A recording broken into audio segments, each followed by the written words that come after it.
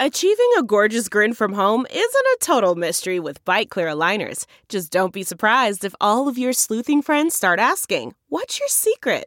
Begin by ordering your at-home impression kit today for only $14.95. Bite Clear aligners are doctor-directed and delivered to your door. Treatment costs thousands less than braces. Plus, they offer flexible financing, accept eligible insurance, and you can pay with your HSA FSA. Get 80% off your impression kit when you use code WONDERY at Byte.com. That's BYTE.com. Start your confidence journey today with Byte.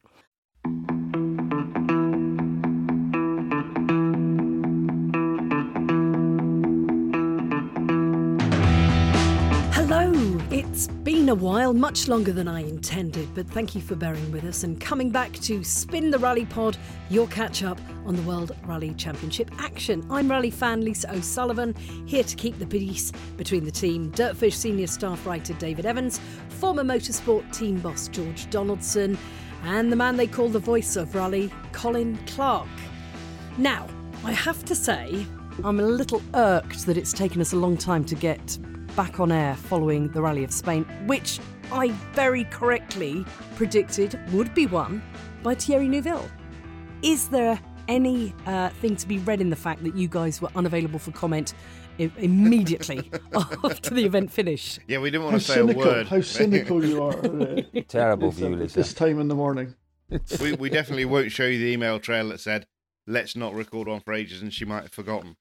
I was going to take the clip out from the previous Spin the Rally Pod and play it in, just drop it in. Okay. I think Thierry's going to win. And Thierry did a great job in Spain. He did, didn't he? Didn't Absolutely, he, Cole? You were there. Yeah. He was very, very impressive. He really was impressive. But then we shouldn't really be surprised, should we? Had the season gone slightly differently for Neuville, he'd have been going to Monza. Would have had a three-way fight for the championship decider. There's no question about that. Neuville, I genuinely think, I don't know what you guys think, I think Neuville is getting better and better. I think he's one of those drivers that as yet hasn't quite plateaued. I think there's still a little more to come from Thierry Neuville. And he was impressive, but not surprisingly so in Spain. He really, really was good. I mean, you might argue perhaps the Hyundai was the surprise, just how good it was again.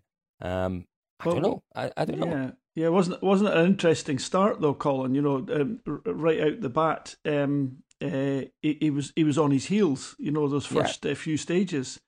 Yeah. And you were sort of thinking to yourself, is he going to start to tell us that the car's not right? He's not getting what he wants out of it. But no, he didn't. He actually kind of dug deep, because quite often we see him going backwards for a whole day, and then he'll go back to service overnight, and then he comes out the next day and he's unbeatable. Well, he managed to do that during the day. That's purely psychological. I would actually argue that there's nothing specific with the car except for the feel of it. It's not quite giving him the messages he wants. The car's probably dynamically not changed very much. It'll be infinitesimal, but it will be a change, but it'll be infinitesimal. But that's enough to give him all the messages, and then he can give speed. And I'm not decrying in any way it's real, because it is real. It's all to do with confidence and knowing that the car is going to react in exactly the way you want. And he's quite sensitive to it. And that's a good thing. But it also works as a negative, because if it's not just exactly how he thinks he wants it, he is unbalanced by that. But it's not an imagined thing, it's a real thing, but it's very, very, very, very nuanced, if you like. It's just so slight. It's difficult to analyse it. Very difficult for the engineers to pin it. On the face of it, we could sit here and say, oh, for Christ's sakes, they've got the car wrong again for Thierry this morning, and it's all dreadful for him. But actually, it's so fine. It can even be down, it could be down to slight dampness on the road, something fractionally unexpected. I don't know. It just seems that he's not got the breadth of envelope when he set up the car to be able to cope with a multitude of positions. He's very, very, very fine with it. And when it's right, he's unstoppable. As you said, he pulls out that extra, that Ogier extra, that Tanak extra that appears every now and again. And he's magical. And he did it in Spain. Wow, great. Needs to do it for a whole year, doesn't he? Absolutely. Absolutely. And across all the surfaces with as much confidence as well. Yeah. It'll be difficult. It will. Well, will it? It will, because I don't think he's ever going to manage to broaden his operating envelope within, what the road is going to present. It's a rally road. It changes. It alters from 1 minute to the next, to one passage of a car to the next. And unless Teddy gets himself right into the right slot, which he can usually do nearly every event, he'll do it. Sometimes it's on the last day. The most dangerous guy to have 30 seconds behind you on any day of rallying if he's in the groove, because he gets it every single rally. But it also seems that on so many rallies he'll go part of a day or a day without it, and that's what decides his final result. Yeah. A championship will be difficult for him, because he needs to not have very many of those events to be world champion. You sound unconvinced there, David. I am. But I have huge, vast amounts of respect for George, and George knows these scenarios much better than I do. David, I'm not saying that's a fact. I'm just saying that's how it appears. It could be. We don't have all the facts. We're not in the team. We're not. But George, your interpretation is always a lot better than mine, and I think you're onto something. But equally, I still think Thierry does have a championship in him. But I believe so. Yes. I mentioned the word scenario there. So I was chatting away to Teemu Sunanen last week sometime. And we were chatting away, and lovely fella, and on we go. And he kept saying this word, and I kept thinking, what is that word? What's that word he keeps saying? And then it dawned on me that he was saying scenario. And then I got it, and it was like, I had not heard that one before. So there we are. So I can imagine a scenario where I think Thierry could be champion still. So sorry, I don't know. That just I am struggling a little bit. We are, for people listening, we are recording quite early this morning, and we've had quite a significant issue in the Evans household for the last couple of days, or certainly the last 2 days. An early morning issue in that we've run out of filter coffee. Yeah, I know. That's a disaster for you, David Evans. It is. I'm on one of those drip through filter things, Cole, that I take away on events, and it's just not kind of worked.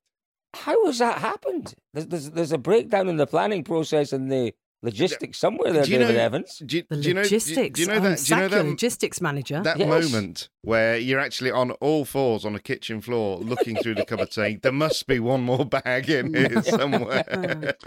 There wasn't.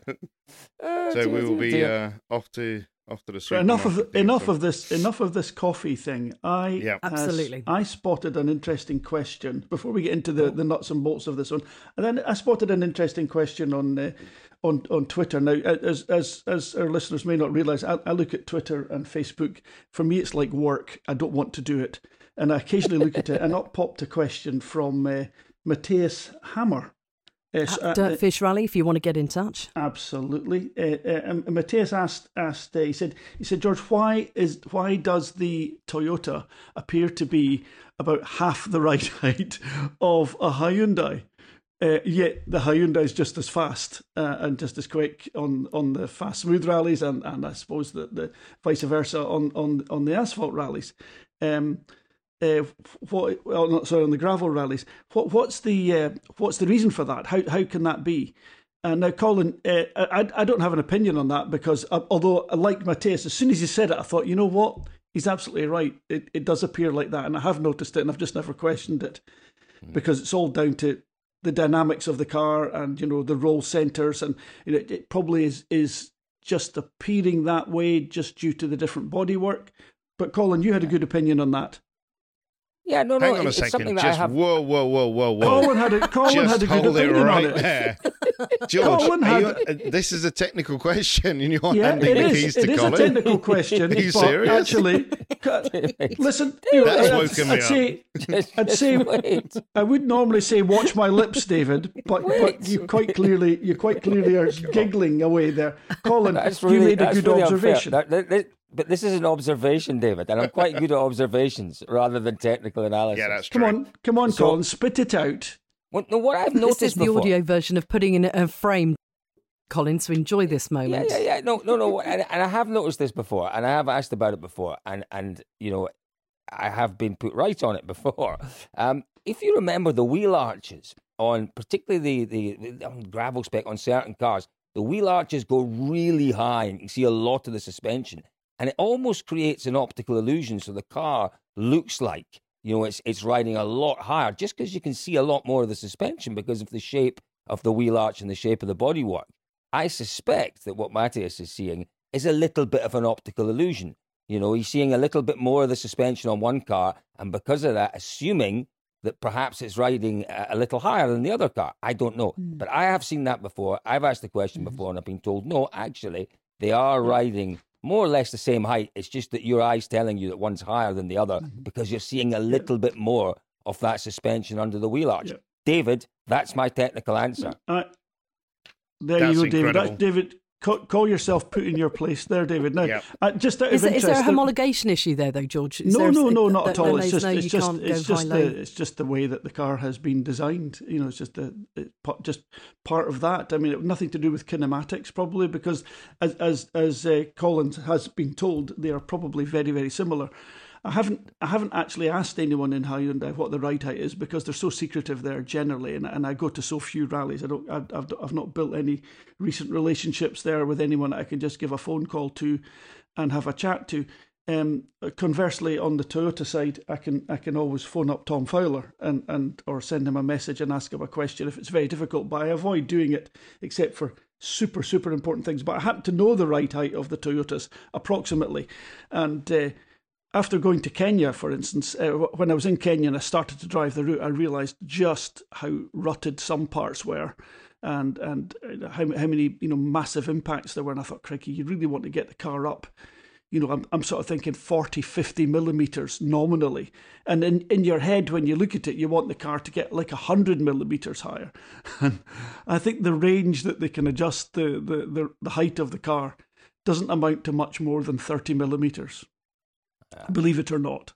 It seems, now I might be slightly wrong because I haven't actually asked anyone specifically about this, but the Toyota went as high as it was, and I think it was maybe 10 or maybe 20 millimetres higher than normal. I'm sure it was just as little as that. So Matthias, it looks like the cars are the same ride height, and yes, they are unbelievably ridiculously low for rally cars driving at these incredible speeds with this unbelievably marvellous suspension travel. I mean, they've got upwards of, I think it must be 320, 350 millimetres of suspension travel. Yet before the sump guard hits the ground, it's probably only 200 millimetres. Go figure. But the suspension is not to do with absorbing bumps. It's to do with absorbing the profile of the road and keeping the wheels in traction on the road. And if you're in these cars, if you ever get a chance to watch a car coming out of a stage slowly over on a gravel road up onto an asphalt road, and you see steps and the cars are just literally creeping along in first gear, you'll see that the body doesn't move and the wheels make these incredible lengthy travels. That it's all about keeping the wheels on the road, and the spring rate is so low, much lower than any road car. It's all down Josh, to this incredible can I tell you a which story? I know I rant on about. Yeah, Can I tell you a story just very quickly, because we are going to obviously go on to the main talking point this week, which is Monza. But one of the best bits of footage I've ever seen of a rally car, it was I think they called it the Golden Stage in Rally Cyprus. So we're going back 10 or 12 years now at least.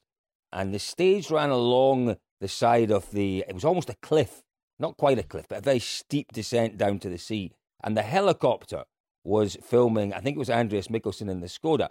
And the helicopter was at the same level as the rally car, and it was quite astonishing. The rally car was more or less smooth as you like, and you could see left side, front and rear suspension dropping massively and rebounding, and dropping and rebounding. And the bodywork of this car, as Mikkelsen was probably fifth or sixth gear going along this road flat out, the bodywork looked completely level as the suspension just kept dropping and pinging like back and dropping. It was incredible. It was quite incredible to watch, and it was. I'll maybe try and find it and post it again if I can find it somewhere online.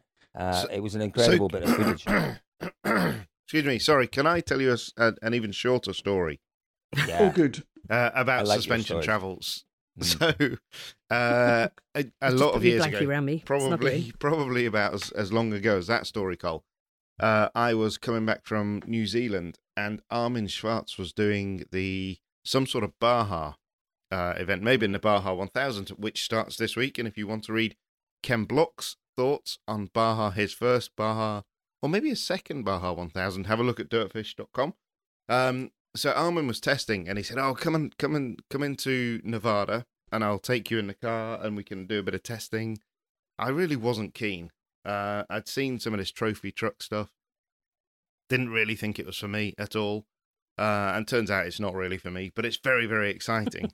So I was coming back from New Zealand, so I stopped off in wherever and flew internally to Nevada, met with Armin, and we went off in this truck. Dear Lord. We talk about suspension travel. Oh, my God. Well, first of all, you get this crash helmet on. There's no windscreen in the car. You put this crash helmet on, and there's this huge pipe that comes into the side of the helmet. And what's that for, Armin? That's for oxygen. What? That's to feed you some oxygen because it'll get really dusty. So plug that thing in, and off we go. And genuinely, I've been fortunate to be in some rally cars at some speed, but that thing, we took off down this road, and it was brilliant because at the time Armin was still working with Skoda.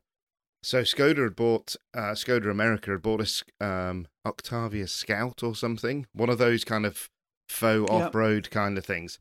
And Armin had tried to drive that road car down this road, and we were literally crawling and inching along at sort of 2 and 3 miles an hour. And then we lit this trophy truck up, and we went down that road at probably 80 or 90 miles an hour. And honestly, you were sitting in there, and the right front wheel was up above you. It felt like it was above your head, while the left was down there. And the wheels were just everywhere. And it just actually felt like you were in a powerboat that was just pinned and just kind of zipping through the waves. It was just cutting through the water, there was no movement in the car. I have to say, if you're in a powerboat, when you're smacking those waves. Yeah, that was a really bad analogy. But you just took off and just watched the wheels up and down, and you were just dead straight. It was the most incredible feeling. But I was quite glad to get out. But thank you, Armin, for the ride anyway. It's a slightly longer story than George's as well, than Colin's. But it was an interesting one. Yeah, that's what I meant than yours, actually, Cole. Monza. I can't believe, how did we get to this stage of the year again? Somebody stuck something on fast forward somewhere along the way, and boom. They did. And once again, we have to say thank you to our Italian friends for putting on the final round of the championship at such late notice. Obviously, we should have been heading out to Japan, but we're not. So I think it was 6 weeks or 2 months or something. The ACI, the Automobile Club Italia, was asked to put this event on, and they have done. It's going to be another entertaining one, a mixture of circuit stages and mountain stages. But without the snow. I don't know. Well, without the snow and without I'm looking at the weather forecast, and what made the event, a couple of things made the event really exciting last year. Clearly, we had that wonderful battle between Elvin and Seb. But the weather made it exciting, and George, you had very strong views on the circuit, but the circuit would have been even duller had we not had lots of mud and lots of rain, and, the mountain stages with the snow and ice, really interesting. The forecast this week looks very benign, very, very benign, and that worries me a little bit, in that it may take a little bit of the intrigue and the challenge and the excitement and drama out of it if we don't get a little bit of weather just to mix things up a little bit. It's not going to take away from the title fight, but might take away from the spectacle of the whole thing. I don't know. We'll have to see. Yeah, no, I think you're probably right. It is what it is, isn't it? You talk there as well, Col, about the title fight. How I've spoken to both Ogier and Elvin Evans last week, and how much of a fight is there? I was struck by how completely relaxed both of them are. Ogier is the most relaxed I think I've ever heard him, and he's clearly D-Mob happy. He's had a shot in the GR010 hybrid Toyota in Bahrain, so he's had a glimpse of his future, and he's kind of ready to take a break. In fact, I think, Lise, we've got a clip of that interview, haven't we? Yeah, let's have a listen. when you've done the same things for, I don't know, 15 years or more, it's always exciting to go for something new. I think it's you can say the same for many things in life. We always like a little bit of change and a little bit of new excitement. And no, it was great. Of course, very challenging. I mean, it was straight away, jumping in a new car, new environment, with quite a lot of eyes already on me. And I mean, it was like a official rookie test, so there was many other cars on track. And maybe I could say that I would have preferred to have, first of all, a discovery of that alone somewhere with even less pressure. But the truth is, I didn't really put much pressure on myself, because I really take this as a chance to discover it, and don't I mean, I think I shouldn't expect too much from this first day. And therefore I really enjoyed it. At the end, okay, this test was very nice, I really enjoy, but now I'm still very focused on Monza. Of course, I this week gonna try to prepare myself as much as I can for this this rally, because still a lot to be done on this rally. I need to reach this title number 8. I think we've done so far a strong season, and I think now I need to do everything to confirm that with the title. The last event were not as good as I was hoping, and I want to do my best to finish this season on a high. I'm in a point in my career, in my life, where I feel that I need a break. That's for sure. I need to calm down, and to maybe make kind of a reset for my motivation, for my mind. I don't know. And I don't know. I don't feel that at the moment. Doing it as a last time, and then I don't have the fear right now that I'm gonna miss it, but it's a fact that at some point it will happen. That I'm pretty sure.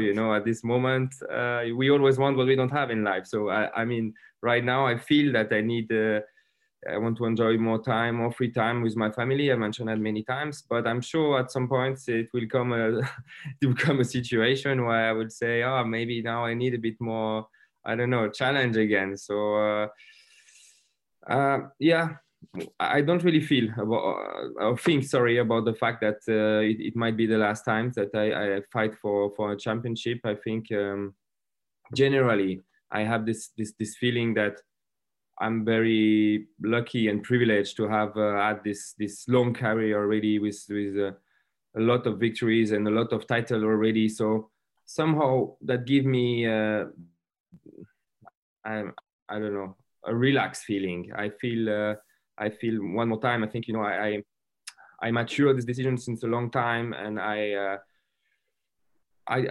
can say right now I don't fear the fact that my life can look different. Because somehow it's a wish I have. So I feel pretty relaxed, but in the same time, I want to finish with a title. So that's let's say there will be at some point some pressure building on, but anyway, that's something I need. I always I think I can say always performed well, because it's almost the case. I think in my career under pressure, it's something who stimulate me. So I need to feel the pressure anyway for Monza to deliver a good performance. So there, I mean, you get it. As he's just said, it's about family time. We've always known that. His family is very, very important to him, and he's relaxed. And then there was one more bit of that interview where I actually pressed him a bit more about being so relaxed going into Monza. Of course, I mean, going ahead of the last race with 17 points, leading the championship is definitely not a bad place to be in. I had some more stressful position, when it was maybe Australia 18, where Thierry was just behind me, and I was going into a gravel event. I have to open the road, and having also Oit not still in the game, that was definitely higher. Or last year, going into the last event, not with full card in hand, where I knew I had to win definitely, and hope for some for some things happen to Helvin. So this year I have all card in hand, so I think that's why I can feel relaxed.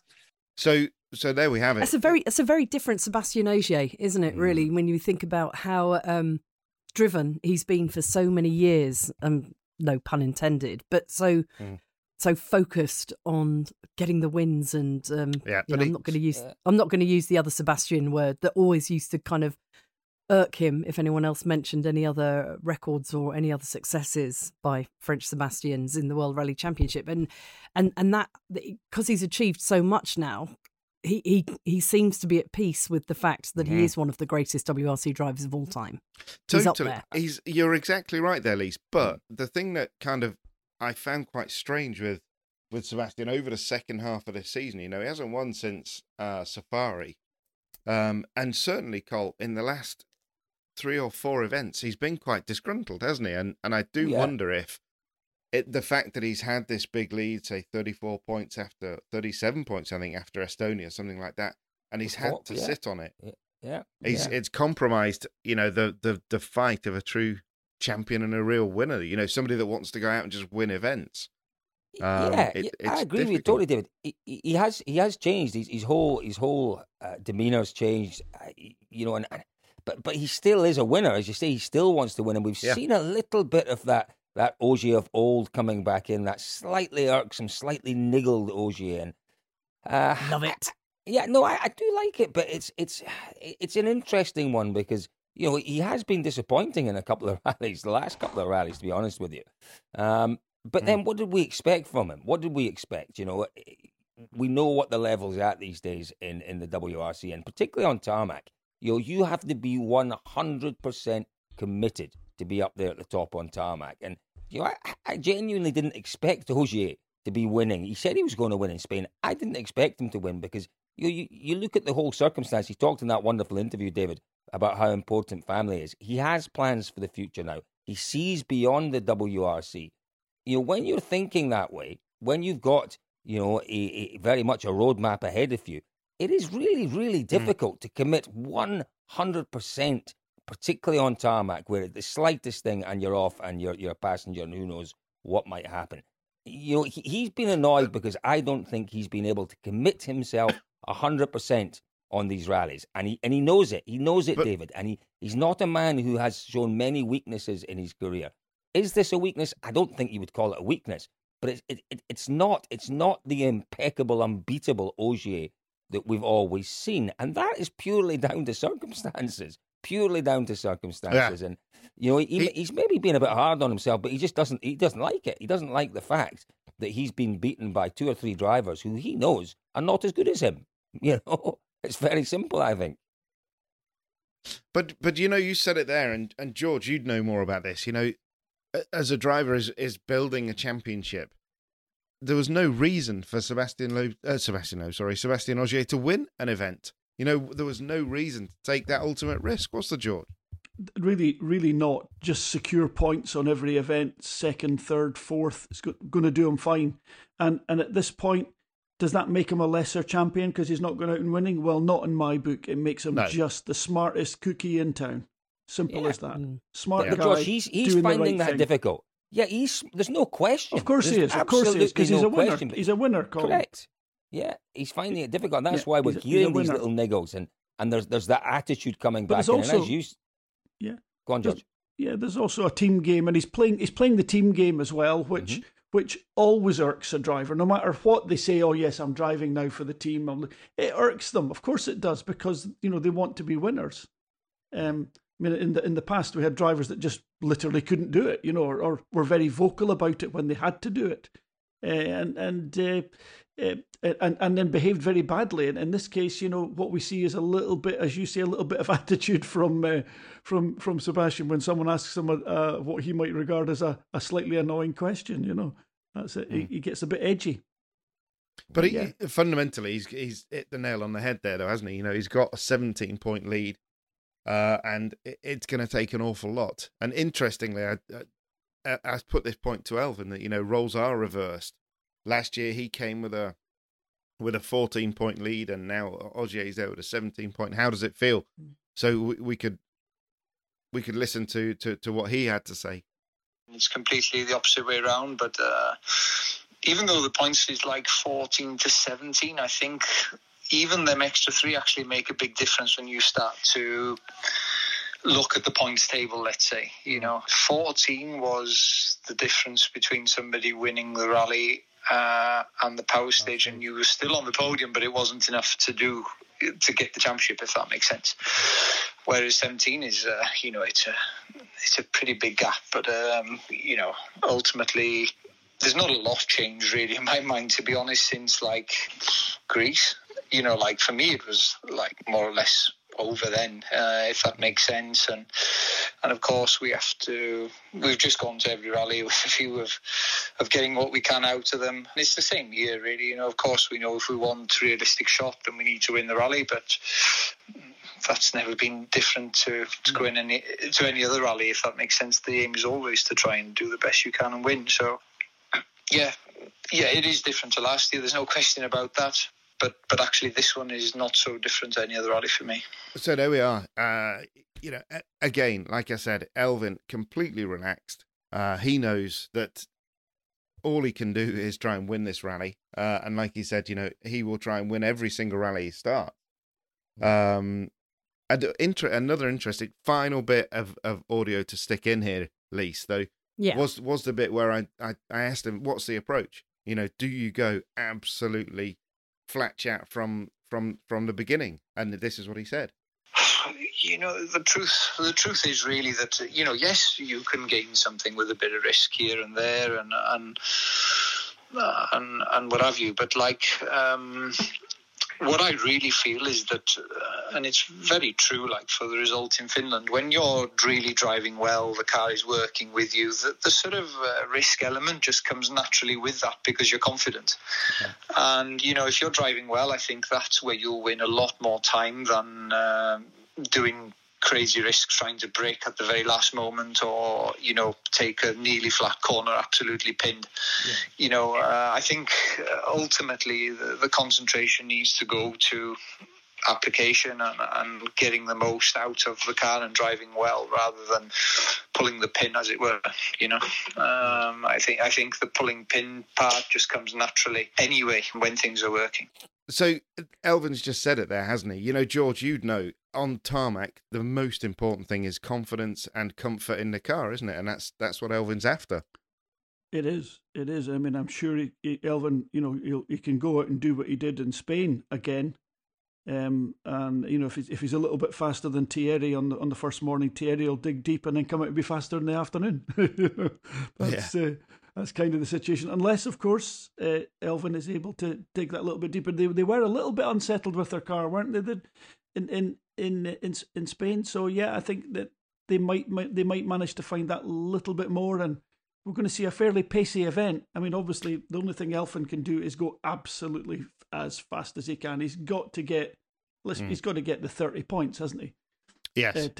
Because Sebastian only needs 14, isn't it? 14 points, and that'll sort the job out. Yes. Yep. Steve Jones, our esteemed colleague Rallying UK, has sent an enormously detailed breakdown of exactly. Oh, I love it. It's a little just spreadsheet insane. Number of so flow chart. We're going to use that. If yes, follow this arrow. Here's the thing, yeah. Steve, while you're just working that out, David, because I know it'll take you 5 minutes to work it out. Yeah, at least. It's no. I mean, Steve puts so much detail in these things; it does take a little while to work them out. It is interesting, isn't it? Because you talk, George. We're talking 5 or 6 positions different, aren't we? Is what Elfyn needs to find himself ahead of Ogier. Yeah, maybe a touch more than that, which is quite a lot. But we're on tarmac. When you're on gravel, you pick up a puncture, you lose a minute 20 seconds. Well, that might only be 2 or 3 places.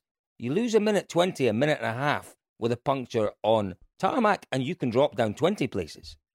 So Evans will clearly understand this. Ogier will clearly understand that, and it's why he has to do what you're saying, George. And I understand what Elfyn says in that lovely interview again, David, where he says you kind of have to dial yourself in, you have to feel comfortable, and then the times will come. But he has to keep pushing. He has to push right until the very last stop line on that power stage, because, you know, a puncture is all it takes potentially for Ogier to tumble down the leaderboard. And, you know, it is interesting. So, David, you've had a bit of time to look at that document now. Tell us what it says. Yep. So, I reckon there must be 200 numbers on this spreadsheet, and we will put it up. We'll put it up on. We'll ask Stevie if he minds, but we'll put it up on Dirtfish's social channels. It's fascinating. So obviously, 30 points for Elvin would take him to 217. So for Ogier to get 218, he can still finish 5th and take 4 power stage points. He can, if he doesn't want to take any power stage points, he has to finish. Look, here's the thing, guys. Here's the thing. Third. So if for example Evans gets the result he got in Finland, which is a win plus 5 points, and Ogier gets the result that he got in Spain, which was 12 points for 4th place, wasn't it? 4th place and 2 power stage points. My goodness me, that's too tight to call. Not quite, because we're obviously it's not. It's 1 point. Yeah, it would. Yeah. He'd win by 1 point, Cole. By 1 point. Ogier. That's how close it is. It's not. And this is the thing, though. You're dead right there, both of you, that if Ogier starts to chase this event a little bit and he's down in 5th and he's struggling a little bit, and then it's quite complicated with say Calais above him, you know, what does the team do? The team can't ask Calais to take any part of this because there's a drivers' championship going on. But so then maybe Sebastian starts to chase it a little bit, starts to push that a little bit harder. Then you can see a mistake coming. And, you know, the minute he slips down to the sort of lower reaches of the top 10, possibly out of the top 10, then it's game on. I think it's the first phrase I ever learnt in rallying. To finish first. You have to finish. And that's why it's such an exciting sport to watch. And that's why we're getting to Monza and we're getting all giddy about, it's a big gap. But it's not a big gap if something doesn't go to plan. Yeah. It's very, I can easily see a situation where at the end of the first day, Evans is 1st or 2nd and Ogier is down in 5th or 6th, potentially. 5th or 6th. Easily before. Yeah. Easily. And then you start, maybe a lesser driver would start asking questions of himself. I'm not sure Ogier would. But, you know, it then starts to get interesting if we find ourselves in that scenario. And that is not, looking back to even just Spain, that's not an impossible scenario. Ogier wasn't comfortable in Spain. He wasn't happy. Okay, different rally, but he really wasn't happy in Finland. Couldn't work out whether it was him or whether it was the car that wasn't working properly. That's most unusual for Ogier. He can normally put his finger on exactly where he's lost time in a stage or in a rally. It's an interesting scenario, and I don't think I'd be putting my house on Ogier as yet. I'd put a fair amount of money on him, but not my house. So regardless, Cole, if you're saying Ogier is 6th at the end of day 1 and Elvin is 1st at the end of day 1, regardless, obviously, of power stage points, that puts them both provisionally on 212 points. There you go. That's remarkable. Ooh, yes. Very exciting.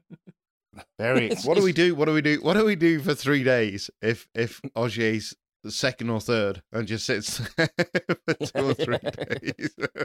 We talk about the potential for snow. We talk about snow turning all on its head. Well, like you, Colin, I've just checked the weather forecast. So today, all around Milan and out to the north, and most likely most of the west, though, it's a horrible wet day, a horrible wet autumn day in that gorgeous area. However, tomorrow, the next day, and moving towards the weekend, it's getting better and better. So not looking iffy. So I took a point up in the mountains this time rather than as I did last year. So not quite an ideal test, because Ogier tested in quite wet conditions, wet, tricky, slippery leaves. So, you know, he gets there, but equally then he did test for last year's event in the dry. So they'll have some data from the 2020 test.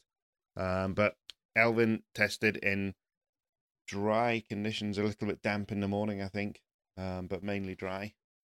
But the one thing that we do need to talk about as well is the potential for Andrea Adamo taking Jennifer Aniston out on a date.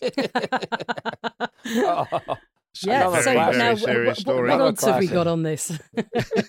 I think the odds they may be quite long, if we're honest. So this Do is you another want to expand on this, David? We It's probably another should. great story on dirtfish.com. hugely entertaining story from the master of entertainment that is Andrea Adamo. So we asked him chances of Hyundai retaining their manufacturers championship, making it 3 in a row, and he said that the odds were better for him to find Jennifer Aniston's phone number, dial that number, and then get her to go out for dinner with him. So fairly long odds. I can't remember the numbers. The quote, I can tell you the quote though. Yeah. He would say to Jennifer Aniston, if they managed to do it, I will tell her I'm the nice Italian, beautiful with green eyes and very charming. Yeah. Would she be disappointed? No. A I little think bit. he'd be a very charming dinner date. I'm It sure, would be but entertaining. in fact, it'd be deeply Absolutely. entertaining. But he's dead right. You know, I think I did the maths for this as well, and that's on a different pad. Basically, we need all of the Toyotas to retire, and we need the Hyundais to finish 1-2 and 1-2 in the Wow. power stage. So yeah, Stranger things have happened, sadly. I mean, goodness gracious, we've seen the catastrophes over the years. Well then, Jennifer, always seems prepare incredibly yourself. long when it happens. And Jennifer Yes. Aniston, I think she's in Europe next weekend. Shopping in Milan, apparently. Yeah, absolutely. And why wouldn't she be? Why wouldn't she be, Colin? Why She'll wouldn't she she'll be spotted in Hello magazine wearing Hyundai motorsport gear, won't she? That's the one. Yeah. Oh, I can see the wags are going to have it up on Twitter now, aren't they? Fantastic. But no, Right. it is still open, just about, and it is that any time you come to a final round with a championship at stake, it's a great, it's always a great rally. So this one, it will be. Here's something, guys. Here's something. We have had 4 years of magnificent entertainment. 5 years, isn't it? 5 years of magnificent entertainment from these World Rally cars. Who could forget that first season where we had 8 different winners, didn't we? And, the first 4 events were won by different manufacturers. Incredible stuff from this generation of World Rally car. I just have a feeling. Sorry. It's going to go out with a bang. Something is going to happen. And I think like George, that, there are unwritten stories and it will something is going to just surprise us in Monza. And it's going to be a fitting send-off for these World Rally cars, for the drama that they've created over the years. I can feel it. I've got a slight premonition, guys. A slight premonition. Either Jennifer Aniston's going for dinner with Adamo, or maybe we'll get a Welsh World Rally champion. One or the other. One or the other is brewing. It's brewing. Well, look, if you go through the list of that type of sort of, I'm going to use my word here, Colin, and it's more to the point, Lisa, a sort of catastrophic type of events. All the Subarus failing to start one morning in northern Sweden. We had an overnight halt away up in the north many years ago. Yeah. Must have been in the mid to late 90s, and they all failed to start out of Parc Fermé one morning. Yeah, just too cold. The Citroens in Monte Carlo, George. The Peugeots in Monte Carlo, Peugeots, 2002. Peugeots. The Fords, the Fords in we Sweden. Remember that final morning in Sweden with the Fords when the wastegates all froze up? Carlos, I think it was in Safari Rally, failing to start out of Parc Fermé until someone told him to take the air cover off the snorkel. So you heard it here first. But here's another on one, Spin guys. the Rally Pod. Colin another- says something is going to happen. But here's another one for you. Here's another one, and this is perhaps more realistic because the cars ain't going to freeze in Parc Fermé and Monza, that's for sure. It might be chilly, but not that chilly. But don't forget Argentina with the Volkswagens. Remember that year where they had, what was the component? It was a third-party component that failed on all 3 cars in Argentina, in the Volkswagens, 2014, I think it was, or 15. These things can happen. Scenarios, as George quite rightly says, can happen, and in rallying just about more so than any other motorsport. And it's another one, Colin. The Ford side screens. Remember the plastic side screens? They were 3.9 3.9 millimetres rather than 4 millimetres thick, all excluded. Yeah. Portugal. Shocking. Yeah, they all got time penalties. Were they excluded or time penalties? I can't remember, but they dropped them all out, George. That's I for think sure. they got excluded. I think they got excluded. Wow. But none of the above will happen, and this current current generation of cars will bow out. You've forgotten the point of this podcast, haven't you, David? It's all about speculation. Sorry, yes, absolutely. But you're dead right. That's the only reason for me, Lisa. There's no other reason because you don't get much fact with me.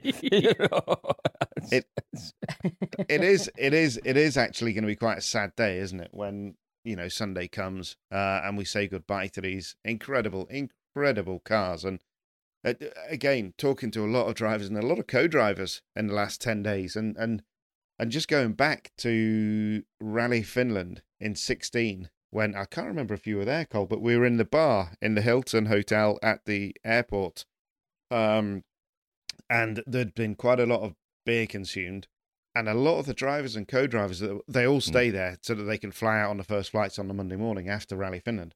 And we were all chatting in the bar, and a lot of the drivers and co-drivers said, I don't want to get in those cars. I don't want to get in those cars and come to this place next year, because nobody really knew what they were going to be like. They were talking about, potentially an extra 100 horsepower, this massive amount of downforce. And, people were predicting at that point of the evening, Armageddon, in the year to come. It was just going to be madness. Carmageddon. Well, nicely done, Lise. Very nice. It didn't happen. What we had was just the most sensational 5 years and the fastest rally cars we will ever see. And I think we should do it. We should actually do a separate podcast saying farewell to the 17 car and just talk back over great memories because it has been a sensational generation. And the thing that sometimes frustrates me with our sport is that we continually go back to Group B as this point of reference. And what is the point of that point of reference? It was probably the time when rallying was at its most popular. For sure it was, because, the crowds and everything that we saw. But we can't have those crowds anymore.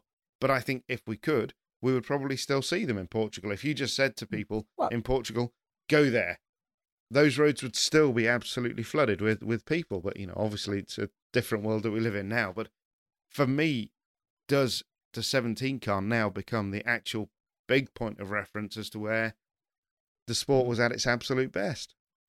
Well, I think competition-wise, you can't argue against 2017. Why have you done this 45 minutes into this recording, David? And as he mentioned, this is an entire podcast in its own. Yeah. So let's leave that there. You're quite right, but but I agree with you, David, totally. It was a magnificent generation. And maybe answers on a postcard. If anybody's I don't necessarily agree. So I think we definitely need a podcast on this. Right, good. I have points. I'm making notes now. Podcast. Lise, can we get, this is a technical question now to end on. Yep. Could we get listeners and readers and our friends out there to actually send some audio in and tell us what they think? Yes, what we'll do for this, I'm going to tell you what record it on your smartphone. No, very easy. Record on your smartphone. I'm going to tell you what we're going to do. I'm going to tell you guys what we're going to do for this, because I've been listening. I've been listening to Radio 2. It's a voyage of discovery for us all, listeners. Yeah, it is. I've been listening. To Steve Jones, our friend Rallying UK, and Radio 2. WhatsApp is the way. So what we'll do is we will set up a dedicated number for you to phone in with your short messages. They can only be 15 to 20 seconds long. That's enough for most people. Just to make a point, send us a message. We will set up a dedicated WhatsApp. Now, don't laugh. A WhatsApp number. Send us your messages. It's all beautiful, crispy, crystal clear audio. And then Lise can put them all together because she's an editing genius, and away we go. Piece of cake, guys. Has that surprised you, David? I can do the last bit, definitely. So maybe you do the first bit, Colin. I'll do the first bit. So what about we just ask a question and here and now in 15 seconds or less? Which was the greatest generation of car? Perfect. Right. All right. Good. That means I've got to set Thanks, guys. now today. What are the odds on any of us answering that in under 15 seconds? There's pressure on me. It's pressure. I think they can be longer than 15 You can have people that are just going to keep adding and another thing. Well, I think the thing is Jeremy Vine, who's for those of you who are outside the UK, he does a lunchtime radio show. lunchtime radio show where it's the most shocking 2 hours of every day. Oh, yeah, awful, exactly. But awful. he radio. insists on ghastly 15 or 20 seconds because he's got something like 9 million listeners. So he's don't almost quite as have that popular as many us, yet. then, Cole. Almost. So maybe we could go a little bit longer. But that's what we'll do. We'll set that up. We'll let you know what the number is for you to call in on WhatsApp and leave us a wee audio message about your thoughts on the greatest generation of rally cars. Brilliant. I look forward to that. Thanks again for your hard effort. If you do want to get in touch on Twitter in the meantime, @DirtfishRally. We will be back post-Monza to sum up the final event of the season and take a look ahead to 2022. Very exciting. If anybody wants to send any technical questions, I'll look at them within approximately a month or so of you sending them. I apologise. And then, George, you can pass them on to me. Pass them on to me after that. Quite clearly. I think that's a good time to go. Yeah. That is a very good time to go. See you guys. Bye-bye.